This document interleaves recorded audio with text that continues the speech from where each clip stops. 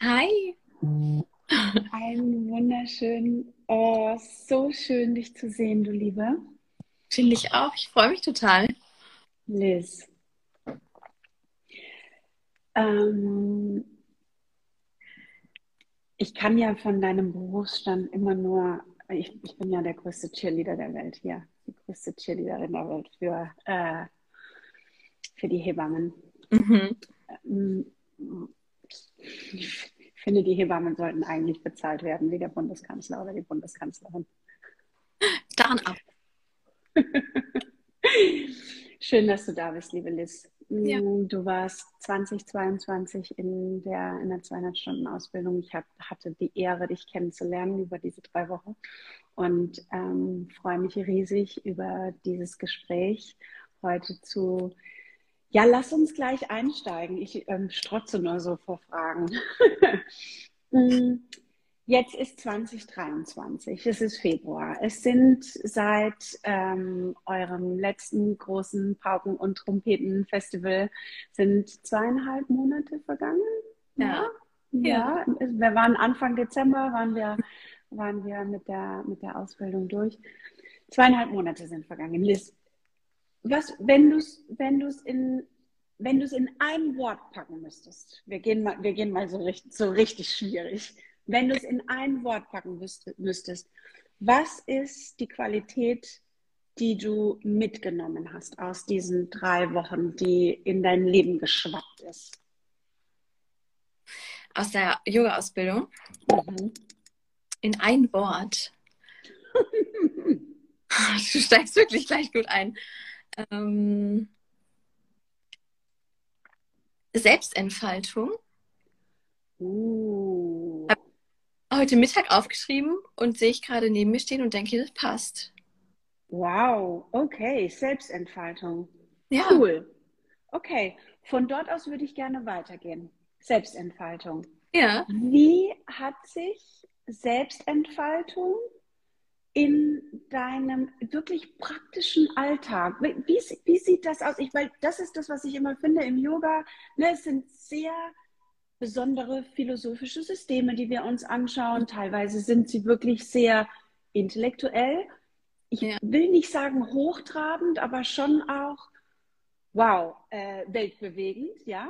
Ja. Wie, aber die wirklich interessante Frage ist ja, wie sieht das im Alltag aus? Was bedeutet das auf unserer praktischen Ebene, wie wir unseren Alltag begehen? Wie sieht Mhm. Selbstentfaltung für Liz aus? Ähm, also ich finde erstmal, dass es auch genau das ist, was du sagst. Also Yoga hat für mich durch unsere Ausbildung einen ganz anderen Aspekt bekommen als die Asana-Praxis und begleitet mich sehr viel mehr durch mein Leben in anderer Form als der Asana-Praxis und hat mich jetzt, also ich hatte jetzt relativ aktive und veränderungsreiche 4 bis 6 Wochen hinter mir. Und ich finde, es gibt einem immer wieder was an die Hand, woran man sich so ein bisschen weiter hangeln kann. Und das ist mir durch die Ausbildung so richtig bewusst geworden und hat mir auch geholfen, würde ich sagen, andere Dinge in mir selber noch zu entdecken und so auch den Bogen zur Selbstentfaltung. Einfach, wir hatten da einen unheimlich geschützten Rahmen, wo man die Möglichkeit hatte, in verschiedene Bereiche des Geistes von einem selber und auch, wo möchte ich hin? Ähm, Yoga ist ja mehr als nur eine, also eine Richtung Shivananda-Yoga oder weiß ich nicht, sondern wo möchte ich mit Yoga hin? Wo trägt es mich hin? Vielleicht auch ohne, dass ich es aktiv dahin bringe, sondern dass es mich leitet. Ja. Cool. Jetzt sagst du, du hast ereignisreiche, veränderungsreiche 4 bis 6 Wochen hinter dir. Diese Veränderungen waren auf beruflicher Ebene, persönlicher Ebene. Was, was, wo geht's hin? Wo entfaltet es sich hin? Gute Frage. Ich bin gerade noch dabei, das selber rauszufinden tatsächlich. Ähm, Ich habe im Januar angefangen, im Kreißsaal zu arbeiten hier in Würzburg. Wir sind ja relativ, okay, jetzt eigentlich auch schon wieder fast ein halbes Jahr, aber es fühlt sich noch frisch an, umgezogen nach Würzburg. Und ich habe angefangen, hier im Kreißsaal zu arbeiten und habe relativ schnell gemerkt, dass es das für mich gerade irgendwie nicht ist. Ich, also ich habe ja meine Ausbildung zur Hebamme jetzt vor einem Jahr ungefähr beendet und war in der Zwischenzeit noch reisen und habe diese Yoga-Ausbildung gemacht und habe dann gedacht, das ist so der Weg, den ich jetzt dann einschlage. Ich studiere noch, das hätte sich irgendwie angeboten.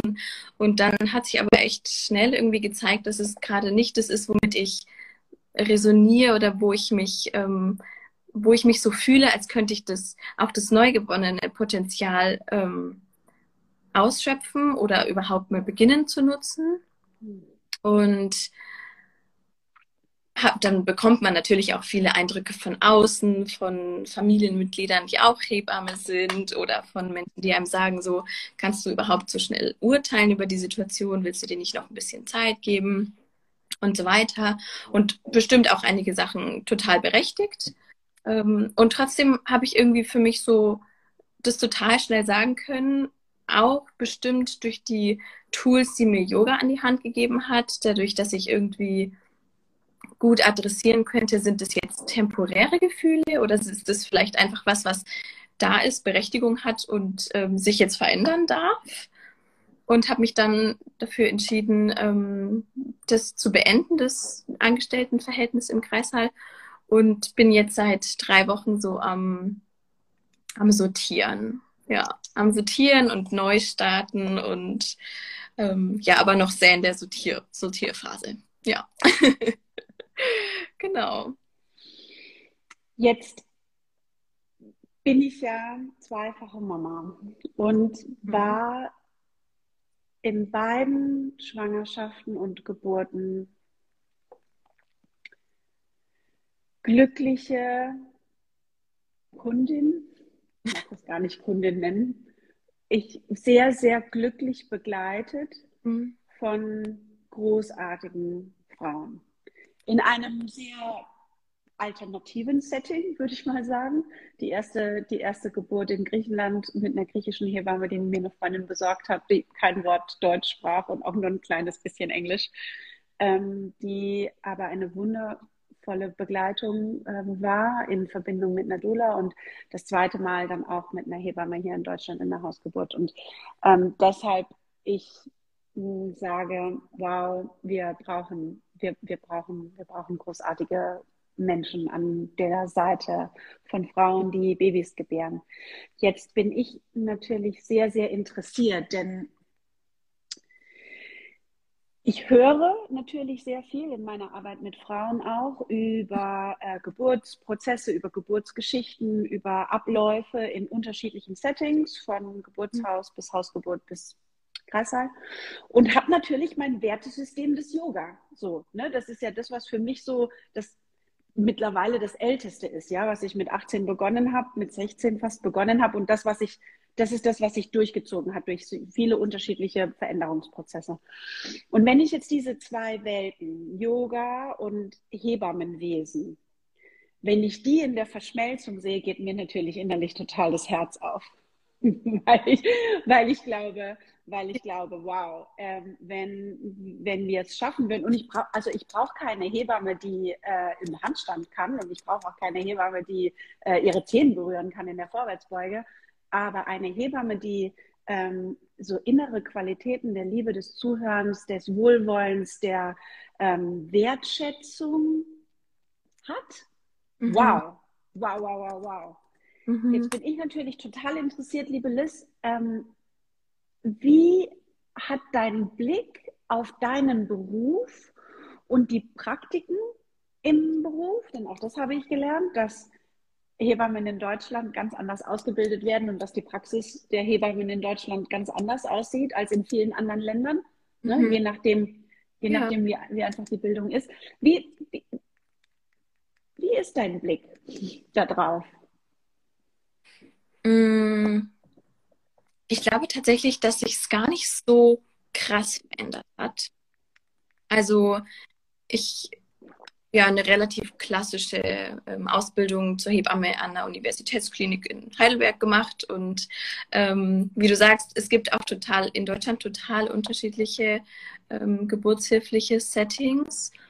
Und dadurch, dass ich auch noch sehr jung Hebamme bin, einfach, oder also nicht in Bezug auf mein Alter, sondern einfach sehr frisch Hebamme, habe ich natürlich noch dieses ganze Schulwissen in mir.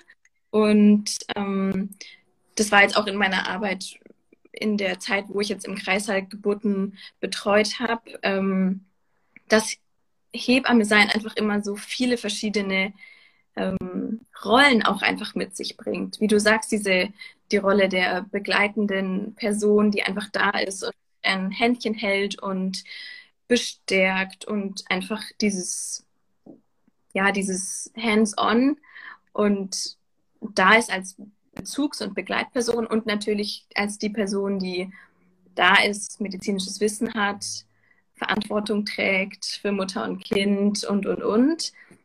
Dokumentation schreibt. Dokumentation schreibt, genau. Dieses Zusammenspiel, das ist einfach eine große Herausforderung tatsächlich. Gerade auch in einem Setting, wo man manchmal mehrere Frauen gleichzeitig betreuen soll. Und was sich für mich aber tatsächlich verändert hat, ist mein Gefühl, wie ich damit umgehen kann. Also liegt vielleicht auch daran, dass ich einfach jetzt, das war meine erste Stelle jetzt praktisch als Hebamme, also selber die verantwortungstragende Person, nicht mehr nur die Schülerin, die dabei ist und einfach unterstützt oder auch mal die Geburt leitet, aber so voll in der Verantwortung zu stehen. Und trotzdem hatte ich eigentlich das Gefühl, dass ich auch durch das Yoga so das Gefühl hatte, ich kann auch in stressigen Situationen kurz einmal einen Schritt zurücktreten und auf die Situation blicken und überlegen, was macht gerade Sinn? Macht Sinn, wenn wir alle durcheinander losrennen? Oder man einmal ein bisschen kurz draufschaut, sich überlegt, okay, was ist gerade dran? Und dadurch konnte ich mit einer anderen Ruhe da reinstarten tatsächlich. Also auch in herausfordernden Situationen hatte ich die Möglichkeit irgendwie ja einfach ruhig zu bleiben und trotzdem noch zu gucken, wie kümmere ich mich gerade gut um die Frau und ums Kind. Ja, und also das hat sich verändert und auch meine Anpassungsfähigkeit an die Frauen, weil das doch auch eine große Herausforderung ist in unserem Beruf, weil einfach super viele unterschiedliche Menschen kommen. Also ich meine, alle Frauen bekommen Babys. Und alle, nicht alle, aber viele. Und da, also da habe ich auch bei mir selber gemerkt, mein Wertungskompass ist ein ganz anderer tatsächlich. Also das kommt nicht mehr so schnell. Und wenn es kommt, dann merke ich es direkt. Und das, Was ja, kommt, du meinst ein Urteil? Also weil der Wertekompass, Wertungskompass hast du gesagt, genau. okay, dass Ja, das Urteil nicht mehr so schnell kommt. ja, weil einfach man mit sehr vielen verschiedenen Menschen zu tun Ja, hat. Und ja. man selber ist ja auch eine Person oder muss man sich ja, man trägt ja seine eigenen Werte mit sich und immer wieder so auch zu reflektieren, so man passt sich seinem Gegenüber an und Mhm. das klappt jetzt irgendwie besser mit ein bisschen mehr Feintuning und Mhm. auch mehr Offenheit, obwohl ich sagen würde, dass ich eigentlich schon immer eine sehr offene Person bin, aber mm, ja, da fühlt sich einfach, die Herangehensweise fühlt sich offener an und noch wertschätzender und ich sehe dich mit all deinen Bedürfnissen und ich versuche den, so gut es mir in meiner zeitlichen, menschlichen Kapazität gerade möglich ist, dem entgegenzukommen und irgendwie die Geburt so zu gestalten, wie du sie möchtest und nicht so, wie ich sie gerne hätte. Ja. Gib mir ein Herz auf. So schön, so schön. Und Liz, jetzt bin ich natürlich total neugierig. Kannst du es pinpointen zurück auf welche Praxis in dem ganzen Spektrum Yoga es ist, dass, dass das erzeugt hat, also diese größere Resilienz, die größere, wenn ich es richtig verstanden habe, auch wirklich Anpassungsfähigkeit, Urteilslosigkeit. Was ist es? War es der philosophische Teil? Ist es die Art? Sind es die Atemübungen? Sind es die Asanas, die ja auch eine gewisse Flexibilität von uns erfordern? Ist es der Mix? Würdest du sagen, ich weiß genau, das ist es? Oder sagst du, Nee, also ja, ich denke, es ist der philosophische Teil tatsächlich. Der, der bunte Austausch, den wir hatten in unserer Ausbildung und so ein bisschen von allem, so ein bisschen was, immer, immer wieder. Und also die Asana-Praxis, manchmal fällt es mir schwer, dadurch, dass ich noch nicht so eine krasse Routine da habe. Also ich praktiziere jetzt schon länger irgendwie und oft, aber manchmal habe ich noch so einen Hänger auf der Matte. Also für mich ist da schon auch noch so eine Trennung da zwischen Asana-Praxis, Philosophie und Pranayama. Wenn ich jetzt zum Beispiel im Ashram morgens so eine Pranayama praktiziert habe, das ist ja schon eher so meditativ und der Geist ist sehr leer und oder so klar, da ist mal nicht so viel los. Und ich denke schon, dass die Beschäftigung mit der Yoga-Philosophie, mit How Yoga Works, mit den interessanten Gesprächen, die wir hatten in unserer Ausbildung und den verschiedenen Inputs von den ganz vielen verschiedenen Menschen, die wir auch dabei hatten, hat irgendwie schon dazu geführt einfach. Ja. okay, cool. Hm. Mhm. Kommt natürlich auch noch eine andere neugierige Frage, die du beantworten kannst oder auch nicht. Ist, was hat dich dazu bewogen, ähm, das Angestelltenverhältnis zu beenden? Ist es ein Ruf nach etwas, das eventuell auch noch gar nicht wirklich so klar da liegt? Mhm. Oder ist es auch ein bewusstes Abwenden von vielleicht einer gewissen systematischen, also ich weiß von vielen befreundeten Hebammen, die im Kreißsaal vor allem in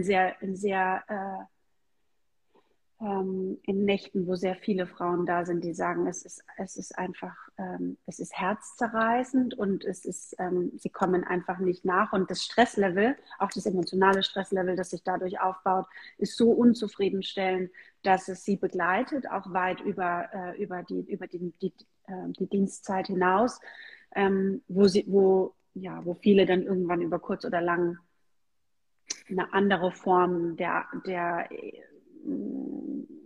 des Hebammenberufs suchen.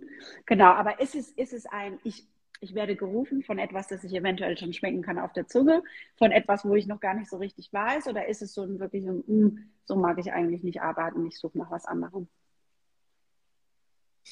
Es ist von allem so ein bisschen gewesen, um ehrlich zu sein. Oder auch von allem ganz viel.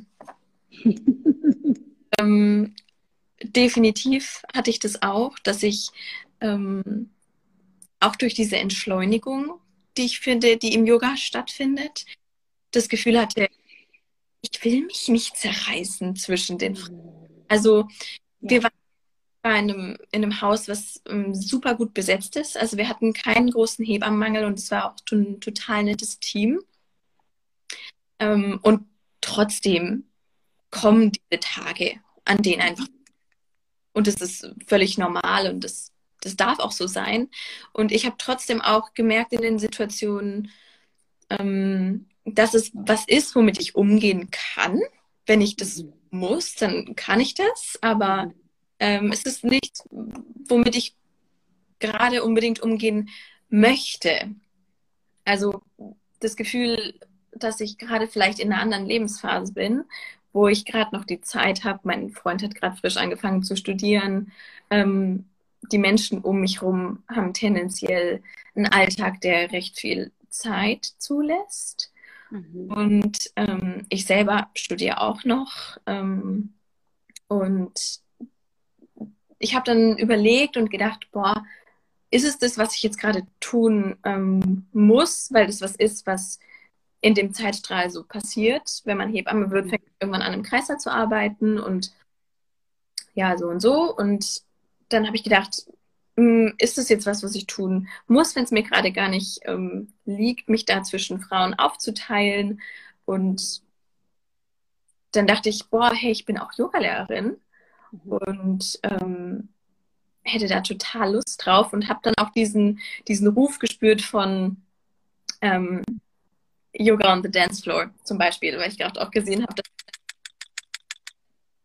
Und das sind einfach, das hat sich dann alles so bedingt und hat dann einfach so eine gute Grundlage gegeben, auch um zu sagen, okay, dann ist es gerade nicht das, wo es für mich weitergeht.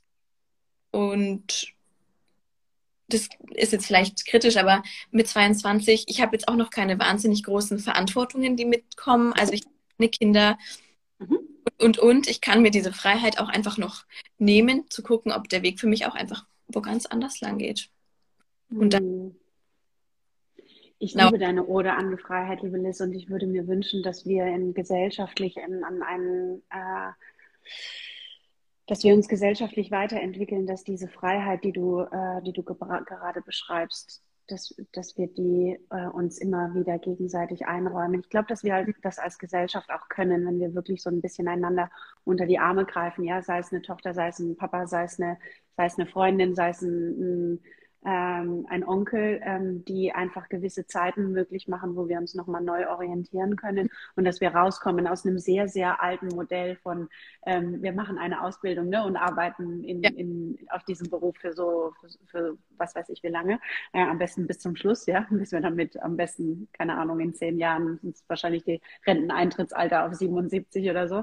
Ähm, Dass wir uns diese Freiheit erschaffen. Und das eine ist aber, und das finde ich so bemerkenswert, das eine ist, ähm, sich gedanklich und geistig frei zu machen von diesem Zwangsverhalten, einen stringenten Lebenslauf zu erzeugen mhm. und uns wirklich öffnen für das, was das Leben eventuell auch noch bereithält. Und da hattest du, ich weiß noch, als wir das erste Mal telefoniert hatten für die Yogalehrerausbildung, warst du, glaube ich, gerade in Nicaragua. Und ich hatte mich so gefreut. Ich freue mich ja immer über diese Gespräche, die ich mit den TeilnehmerInnen habe. Ähm, Weil so viele Liebesthemen von mir auch auf dem Tisch lagen. Das Reisen, das Hebammenwesen, Mhm. die Fragestellungen zum Yoga. Ich finde es total bemerkenswert und ich würde einmal ganz kurz so ein Cheerleader-Bewegung mit meinen Händen, diese Freiheit auszukosten. Und würdest du bestätigen, wenn ich sage, dass Yoga uns auch dabei unterstützt, in diesem Moment der Unsicherheit und des Nichtwissens ein bisschen besser drin zu stehen? Sit with the shit, ja. Ja, auf jeden Fall.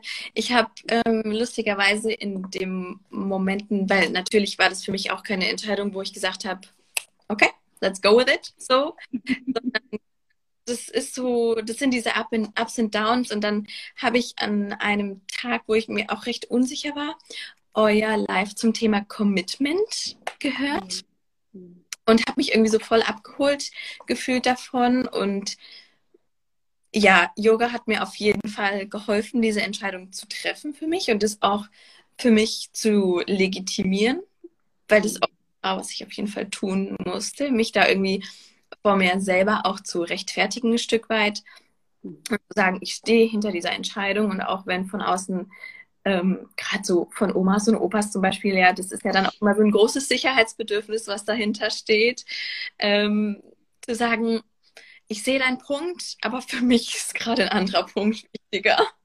Und ja, da hat mich Yoga einfach schon durchbegleitet und immer wieder so Dinge eben wie dann euer Live über das Thema Commitment oder irgendwelche Zitate, die ich gelesen habe oder Gespräche, die ich geführt habe mit anderen Yoginis, haben mich dann schon sehr abgeholt und einfach in meinem Gefühl bestärkt und in mir selbst bestärkt. Definitiv. Hm. Ja. Brütest du gerade? Ähm, Gibt es schon ein Angebot von Liz im Yoga-Bereich? Ich arbeite gerade dran. Also Okay. in Würzburg gibt es recht viel Yoga-Angebot. Und ich bin gerade so am Fühler ausstrecken und bin mit einigen Studioleitungen im Kontakt. Und da sind gerade so die ersten Stunden in Planung. Und ich werde jetzt im März zu Julia gehen auf die Fortbildung, Yoga on Beat, zu Melanie, Entschuldigung. Melanie? Genau. Und das ist auf jeden Fall was, wo ich so einen Ruf spüre. Mhm. Muss noch gucken, wie das dann in der Umsetzung wird, aber da hätte ich Mhm. wahnsinnig viel Lust drauf. Mhm. Genau. Aber was Festes kann ich dir jetzt gerade noch nicht an die Hand geben. Ich bin noch am Dealen, liebe Liz. Vielleicht schaffe ich es, wir sehen uns da. Bin am Babysitter dealen und Hm.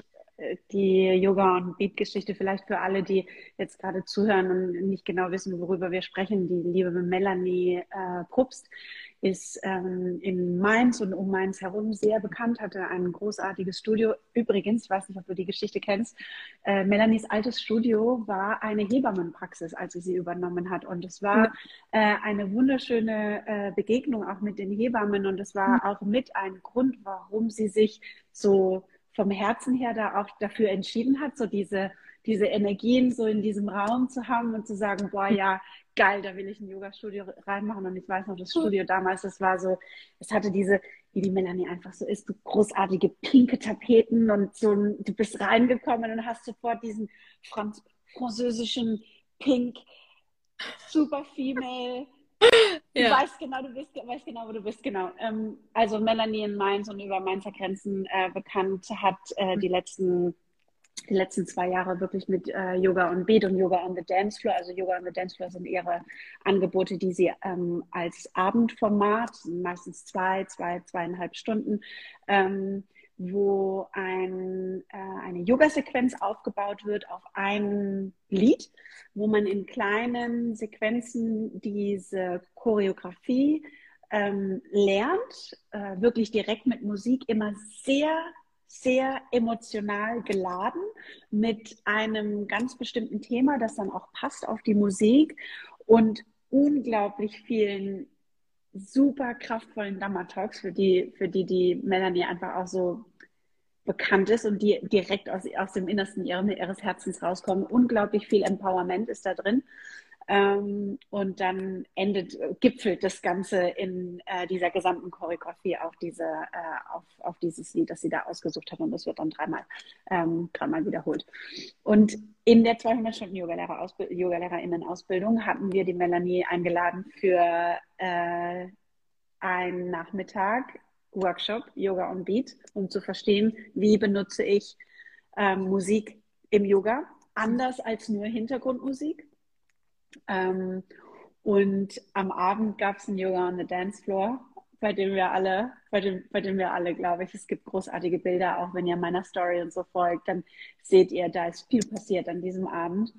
Genau, und wir sind gerade dabei, das wieder zu bestätigen für die nächste Ausbildung. Und jetzt kommt der Clou, warum ich jetzt so weit ausgeholt habe.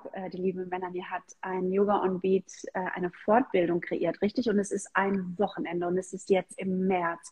Und es gibt wirklich viele Tools, um dieses Format, was sie Yoga on the Dance Floor nennt, im eigenen authentischen Stil umzusetzen, ein Event zu kreieren, in dem Musik eine größere Rolle spielt, als Hintergrundmusik zu sein. Habe ich das richtig wiedergegeben? Ziemlich gut auf den Punkt. Gut, super. Genau, und die liebe Liz ist da und ich bin noch am Basteln, ob ich nicht vielleicht auch da sein kann. Das heißt, vielleicht geht's so in diese Richtung, who knows? Ja, ich hätte auf jeden Fall sehr Lust drauf. Ist auch im Gespräch, vielleicht in deinem inneren oder in deinem äußeren Gespräch, Geburtsvorbereitung und Rückbildungskurse mit Yoga zu kombinieren, auch im Yoga-Bereich? Ja, auf jeden Fall. Tatsächlich, ich war jetzt gerade im Ashram auf so Yoga rund um die Geburtsbildung. Ah, okay. Und genau, das hat sich irgendwie angeboten, einfach in genau einer Woche, die frei war und ich dachte so, okay, I'll grab the chance. Und total, ich glaube, da steckt auch hebammtechnisch total viel drin, auch die Frauen wieder so ein bisschen mehr in ihren Körper zu holen, weil ich irgendwie auch in der Arbeit im Kreißsaal gemerkt habe, da ist eine große Unsicherheit auch oft da. Und eigentlich muss die da gar nicht sein. Und Yoga hat auch die Tools, um die Frauen da wieder zurück reinzuholen und empowernd zu wirken, auch körperlich stärkend zu wirken. Und das ja, möchte ich auf jeden Fall auch machen. Auch generell Thema Frauengesundheit, Beckenboden, Hm. auch mit Yoga wirklich was Schönes und was ganz arg Wichtiges auch machen. Das ist so spannend, weil gerade mit dem Beckenboden, ne, das Yoga auf der einen Seite so präzise ist, weil es auch so viel von den Bandhas spricht, auch wenn ich Mhm. dazu immer sagen muss, dass die Bandha-Literatur ist eine sehr, sehr männliche Literatur. Bis vor ganz kurzer Zeit war alles, was so über Bandhas geschrieben wurde, waren Männer. Und es ist ich will es ihnen nicht absprechen, dass sie anatomisch was über die Frauen, über den weiblichen Beckenboden wissen. Und dennoch möchte ich, und da stehe ich auch dahinter, hinter dem Statement, dass kein Mann nachempfinden kann, wie sich ein Beckenboden anfühlt, wenn ein Baby durchgerutscht ist. Und das wieder, zu, das wieder zurückzuholen, ja, ähm, da, da braucht es einerseits ein wirklich gutes anatomisches Wissen, aber da braucht es auch Mhm. etwas, wo Yoga oft mehr hat wie alles andere an Turnübungen, Gymnastikübungen, ganz anatomische Anleitungen, wo es darum Mhm. geht, uns auch emotional wieder zusammenzubasteln. Es gibt dieses wundervolle Buch von Robin Lim, das heißt, der Titel heißt The Sacred Geometry of Splitting Souls. Ich kriege jetzt noch Gänsehaut, wenn ich diesen Titel in den Mund nehme. Und es war, als ich das erste Mal in einem richtig tollen Rückbildungsangebot war, es war nicht nur Yoga, es war so Women's Circle Yoga, Dula, la la la la la. Das war das erste Mal, dass ich das Gefühl hatte, jemand baut mich wirklich wieder zusammen, weil ich das Gefühl hatte, während der Geburt in eine Million Teile zersprungen zu sein, die in den äußersten Ecken des Universums waren und ich nicht mehr richtig, also Mhm. überall, nicht nur der Beckenboden, sondern also es geht, die Kräfte, die durch einen Körper wirken während der Geburt, die sind nicht nur im Beckenboden. Ich weiß noch, ey, mein Hals, mein Kopf, meine Schultern, es hat alles hat mitgearbeitet. Meine Beine haben gezittert, ne? Also Ja. ja, da zurückzukommen. Hm. Ja, total. Und gerade so, auch wie du sagst, die Anatomie ist eine ganz andere bei Frauen als bei Männern und der Beckenboden ist auch ein wahnsinnig emotionales Muskelgeflecht. Also ganz viele Frauen berichten tatsächlich davon, dass je nach Stimmungslage der Beckenboden mehr oder weniger durchhängt, sage ich jetzt mal. Und gerade dafür, glaube ich, hat auch Yoga so einmal das Rundumpaket und klar, mit dem Hintergrundwissen als Hebamme ist natürlich auch total praktisch, daran zu gehen. Und das so ganzheitlich betrachten zu können und das auch so ein bisschen zu enttabuisieren. Deswegen habe ich das auch gerade so gesagt mit dem Beckenboden generell, weil das kein Thema ist, was nur Frauen nach der Geburt beschäftigt, sondern das zieht sich weiter bis, also gerade wenn die Frauen keine gute Rückbildung nach der Geburt erlebt haben oder keinen Kurs gefunden haben oder einfach eine sehr ja, strapazierende Geburt hatten, schwaches Bindegewebe, was auch immer, da gibt es ja wahnsinnig viele Faktoren, die da mit reinspielen, ähm, dass man den eben, dass das auch noch sehr lange nach Geburt ein Thema sein kann, auch gerade so Thema Inkontinenz etc., dass man da auch, das ist ja so ein Stück weit auch einfach ja, feministische Arbeit und Mhm. da irgendwie das zu legitimieren, darüber zu sprechen Mhm. und dass es so ein Angebot gibt, weil es ist auch oft ein großer Leidensdruck, der dahinter steht. Und Mhm. da so ein rundum einfach nicht nur eben die anatomischen Kenntnisse und irgendwie mit Asana-Praxis das wieder zusammenzunehmen, sondern einmal als Komplettpaket wieder versuchen, so ein Stück weit wieder zurückzuholen. kann das nur bestätigen, liebe Liz. Ich kann mich da so gut dran erinnern. Ich hatte ja, also ich hatte eigentlich nach der ersten Geburt enorme, echt, ich hatte richtig Arbeit mit meinem Beckenboden, weil ich war generell, also auch wenn man mich sieht, ne, ist ein guter Muskeltonus da, relativ trainiert. Ich habe einfach wahnsinnig viel gemacht während der Schwangerschaft und alles war eigentlich fit so. Und dann hatte ich aber eine sehr, sehr, sehr lange Geburt.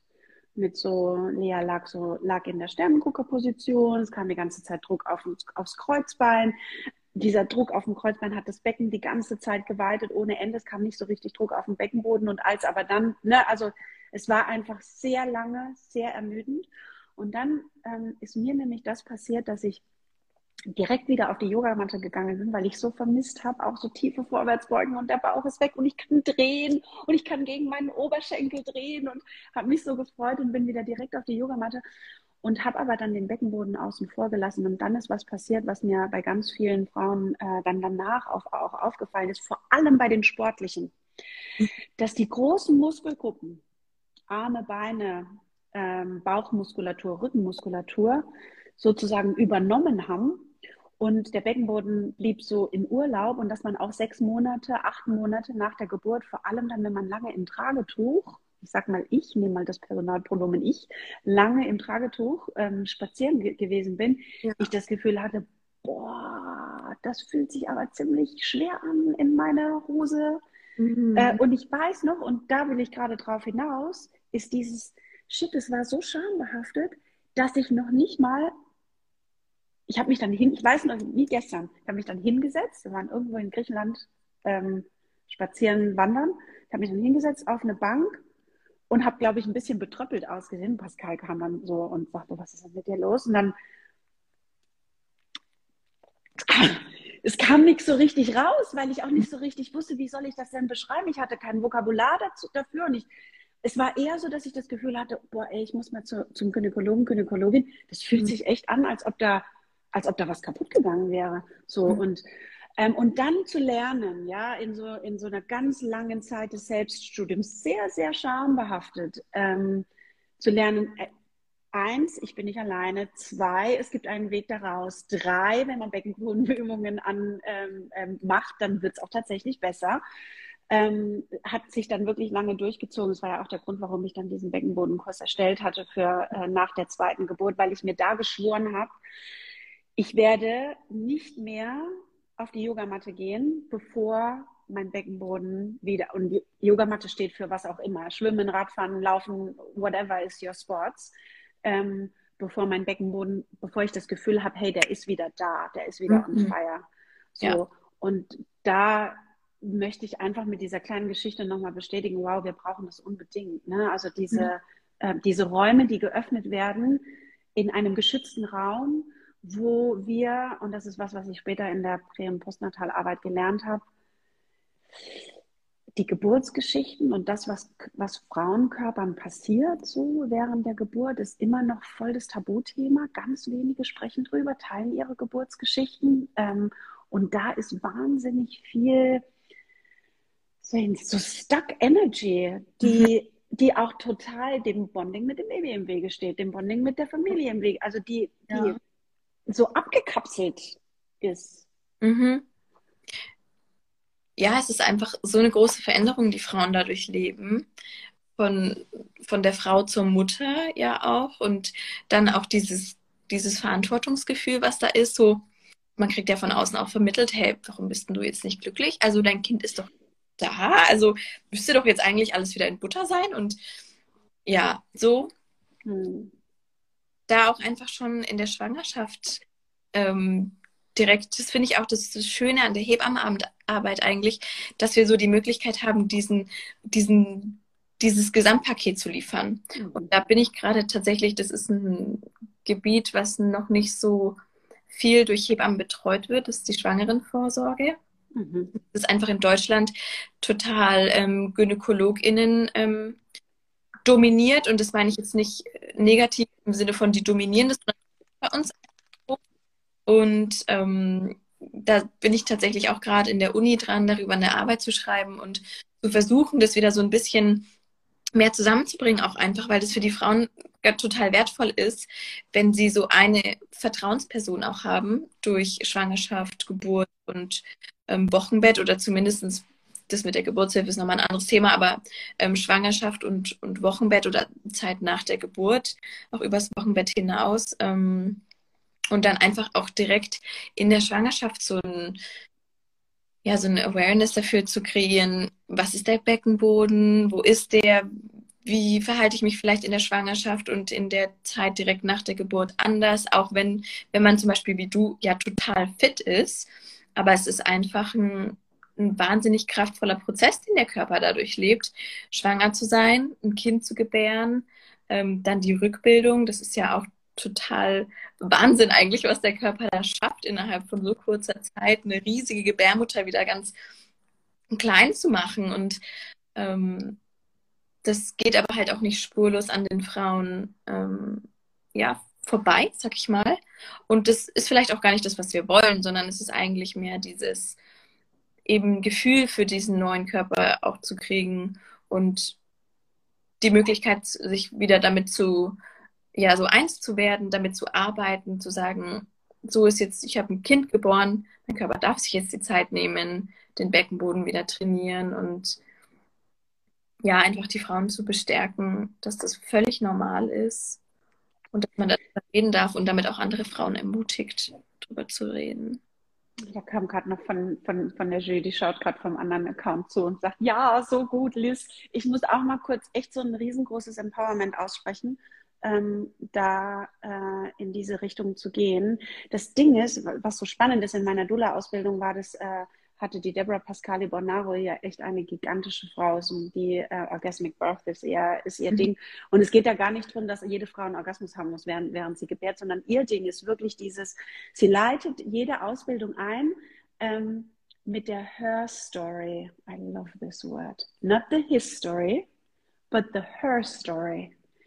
Die in der eigenen Geschichte, in der eigenen weiblichen Geschichte zurückzugehen und zu schauen, wann und wo war die letzte Geburt, die in einem ganz organischen Setting stattgefunden hat. Und ich habe das für mich einmal gemacht. Und ich muss gar nicht so weit zurück. Meine Mama ist zu Hause geboren von meiner Oma. Und das Interessante war, dass meine Oma hat 4 Kinder geboren. Die ersten 2 waren Hausgeburten von der Hebamme, die zwei Straßen weiter gewohnt hat, die Rose, die auf ihrem Fahrrad gekommen ist und hat die Geburten begleitet. Und die nächsten 2 Kinder, da war so ein bisschen Time Gap dazwischen, ist die komplette Begleitung, genau das, was du gerade schilderst. Die ersten beiden Kinder wurden komplett Hebammen betreut, auch in der Schwangerschaft und in der Nachsorge und in der Geburt. Und die nächsten 2 Schwangerschaften waren voll im medizinischen System, sage ich mal, also außerhalb der Hand der Frauen, die das immer so begleitet haben, in ein medizinisches System. Und ich möchte es auf keinen Fall schlecht reden. Ich weiß nur, und das ist das, was ich gelernt habe, ist, dass medizinische Systeme arbeiten immer in Rastern, was die Krankenkasse bezahlt. Und in diesem Raster sind wir alle irgendwie gefangen. Auch die sehr, sehr gut meinenden Ärzte und Ärztinnen, auch die Hebammen in der Klinik, weil was die Versicherungslage angeht und was die Praktiken, die Krankenkasse bezahlt und wie viel Zeit sie uns gibt und das ist alles geregelt in einem sehr inorganischen Raster, das für die Geburt manchmal aber nicht immer funktioniert. Und jetzt habe ich gerade beobachtet, dass eine liebe Freundin von mir, die haben das Naturkind in Herxheim, das war so ein ganz schöner kleiner Laden, wo Stillberatung und so weiter stattgefunden hat. Und sie hat immer versucht, Stillberatung schon Schwangeren nahezubringen, was eine total gute Idee ist. Quasi ein Stillvorbereitungskurs und der wurde überhaupt nicht angenommen. Und jetzt kommt nämlich mein Empowerment und ich glaube, dass wir da alle dran beteiligt sind.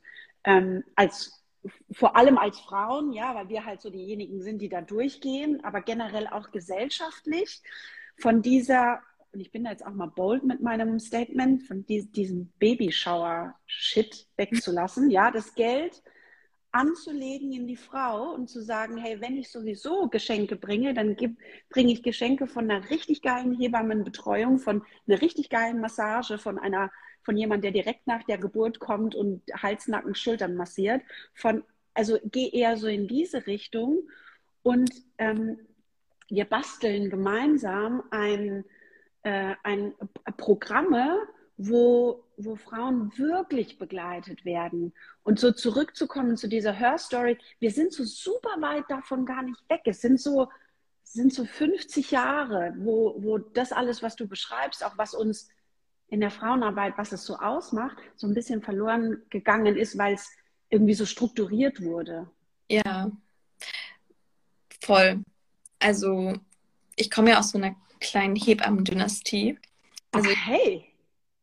ich bin bei uns in der Familie die 5. Generation und tatsächlich muss ich gerade lachen, meine Oma heißt nämlich Rösel und die hatte ein Geburtshaus und meine Oma hat es, also meine Uroma hieß Rösel und meine Oma hat es dann übernommen, das Geburtshaus, und die hat mir auch immer noch so Stories erzählt von, ja, und dann kamen die Frauen und dann haben die halt geklingelt und dann, naja, je nachdem, wie weit es dann halt war, dann habe ich mich halt ein bisschen mit meinem Strickzeug daneben gesetzt und ich dachte so, ja, geil, also findest du jetzt so nicht unbedingt mehr.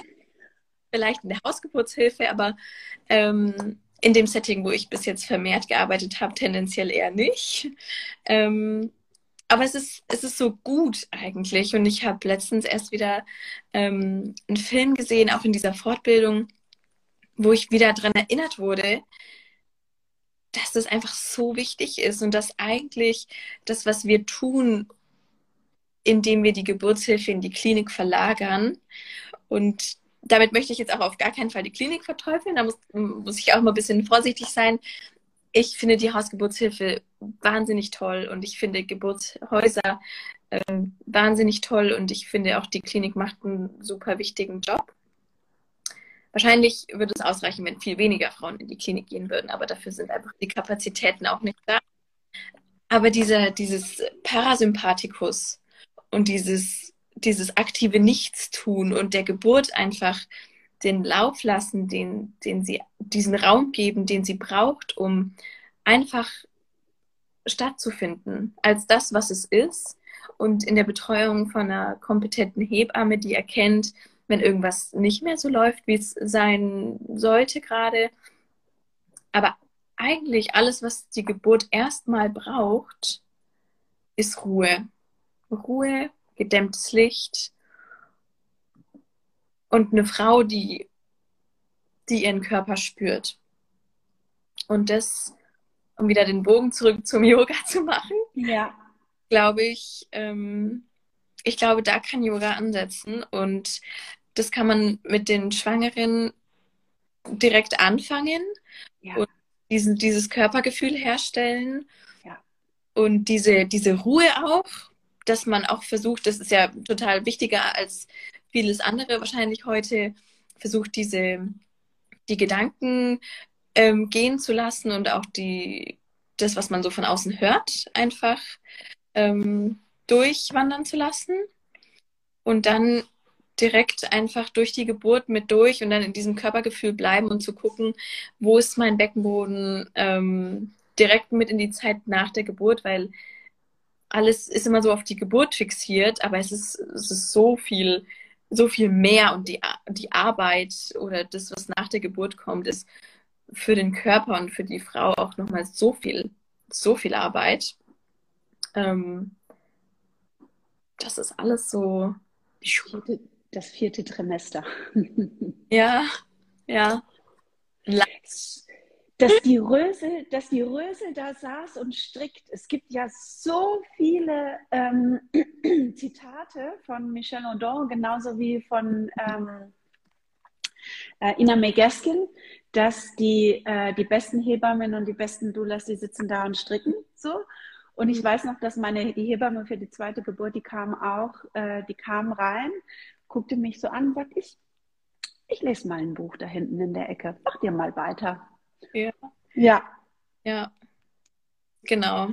Ja, und du hast vollkommen recht. Das ist genau das, wo Yoga ansetzt. Yoga setzt so viel an der Nervensystemregulation an und an der Innenschau, ne? Also wirklich von außen nach innen zu kommen und den eigenen Körper zu spüren, Körperimpulse zu spüren, auch diese ganzen unterschiedlichen Emotionen, die definitiv auch total wichtig sind, in der Geburt da durchzugehen und die rauszulassen und da durchzuarbeiten, um dann wieder Platz zu machen für das, was dann kommt, ne?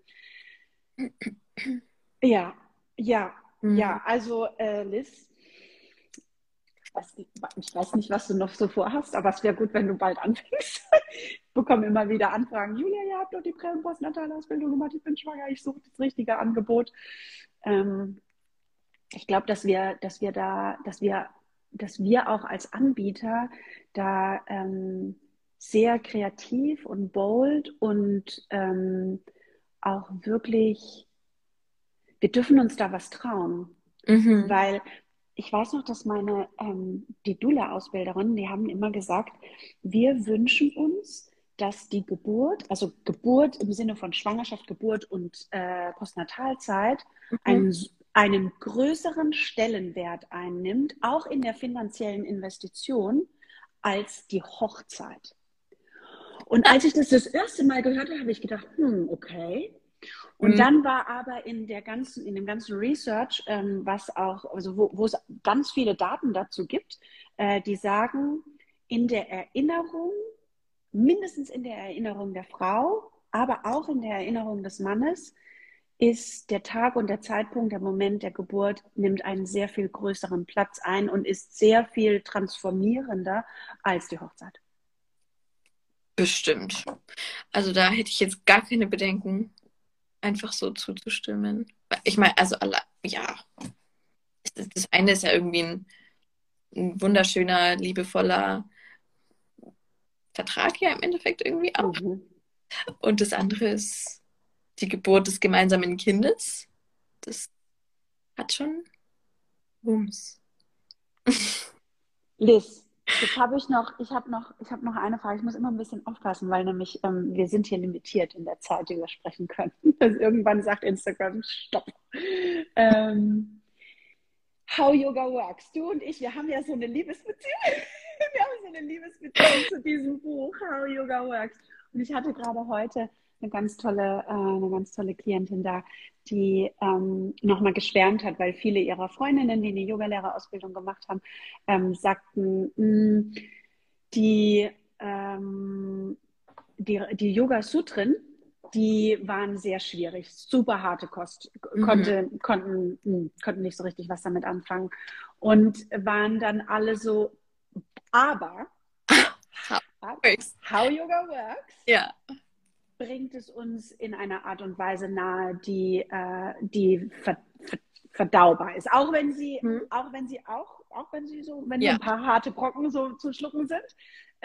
Aber sie bringt uns was näher. How Yoga Works ist ein Buch, eine Geschichte über eine weibliche, finde ich ja auch wieder Mhm. ganz nett, eine weibliche Gelehrte, die von Pakistan nach Indien, Pakistan, ist es Pakistan?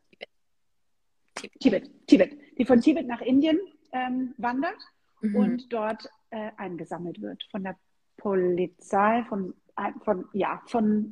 Beauftragten und dann in einem Gefängnis landet und es wird dann im Äußeren ziemlich unschön für sie, aber im Innern bleibt sie total Mhm. ihrer Praxis gewidmet Mhm. und der, dem großen Auftrag, Yoga und die Sutren weiterzugeben, also wirklich zu leben in ihrem Alltag und kommt dann eben dann auch in die glückliche, schwierige Situation, den Wärtern Yoga beizubringen.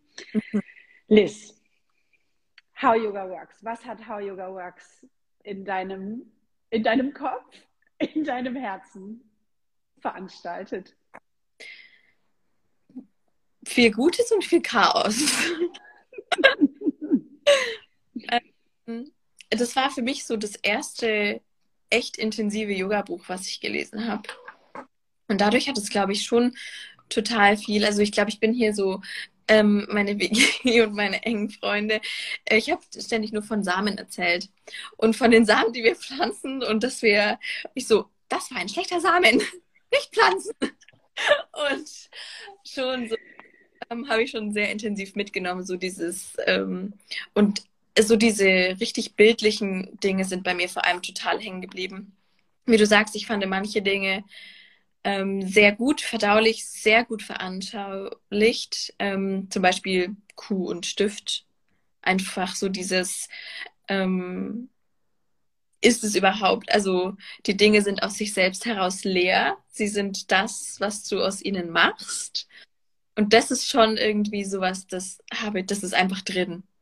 Und das kommt auch immer wieder. Und das ist auch zum Beispiel in der Arbeit mit den Frauen, wenn ich da so eine schwierige Begegnung habe oder wo ich für mich denke, ah ja, okay. Und dann denke ich, die Dinge sind aus sich selbst heraus leer. Also einmal einfach kurz Tafel wischen, kommt. Und das finde ich schon, also einfach fand ich wahnsinnig schön zu lesen und manche Dinge habe ich auch bis jetzt noch nicht ganz durchstiegen. Ich habe jetzt natürlich auch noch mal reingeschaut, bevor wir jetzt telefoniert haben und da sind auch immer noch so ein paar Unklarheiten da, aber ist auch okay, irgendwann klären die sich vielleicht nicht. Und wie du immer so schön sagst, man nimmt das mit, was gerade irgendwie aktuell ist und alles andere kommt später. Ähm, ja, also da hat es mir einfach schon total viel an die Hand gegeben und auch so, das war so wirklich so mein Einstieg so richtig in die Yoga-Philosophie, hatte ich das Gefühl. Die Dinge sind aus sich selbst heraus leer. Mhm. Hm. Großartig. Ja, ein großartiges Buch. Würdest du es empfehlen zu lesen, wenn jemand? Definitiv, ja. Ja, Hm. ich auch. Ein Lyric. großartiges Buch. Ich finde auch so im Nachhinein, also ich lese es ja immer mal wieder, aber jetzt gerade auch so in dieser Zeit, ne, wo ich merke, boah, mehr und mehr auch aus diesen Rollenbildern, Gender-Geschichten, wo wir uns da wirklich rausbewegen. Mhm. Das ist voll das hochaktuelle Buch. Ja, und ich finde das finde ich auch das Schöne an der Yoga-Philosophie. Es gibt immer, vielleicht ist es auch also vielleicht ist es auch in jeder anderen Religion irgendwie so, aber es gibt gefühlt und auch jetzt bei Yoga Vidya, wo ich vielleicht manchmal noch so bin, so, ich glaube, das lasse ich mir noch ein bisschen ruhen. So, ich nehme mir so das, was passt. Immer irgendwas, was mich abholt. Und wo ich denke, ach, das passt jetzt irgendwie und so, ja, be gentle, so,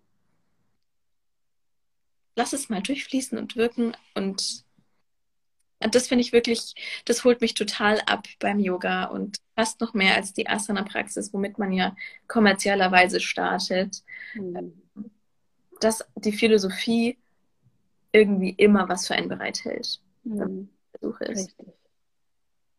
Voll schön. Ja. Liebe Liz, ich bekomme hier gerade angezeigt, 50 Sekunden haben wir noch. Ich danke dir so, so sehr. Ich bin, wenn du, ich hoffe, dass du mich an der Seitenlinie stehen siehst mit so 2 Cheerleader-Pompons, wofür auch immer du dich entscheidest, ja? Ja. Und deine Schritte gehst. Julia steht da mit so goldenen Cheerleader-Pompons und bejubelt dich. Ich, ich bin total gespannt. Ich freue mich dir zu folgen und deinen Weg zu verfolgen. Und ich biete dir hiermit an einen How Yoga Works Book Club. Einen persönlichen Liz und Julia How Yoga Works Book Club. Gut, machen wir. Und vielleicht bis Mitte März bei Melanie. Yay!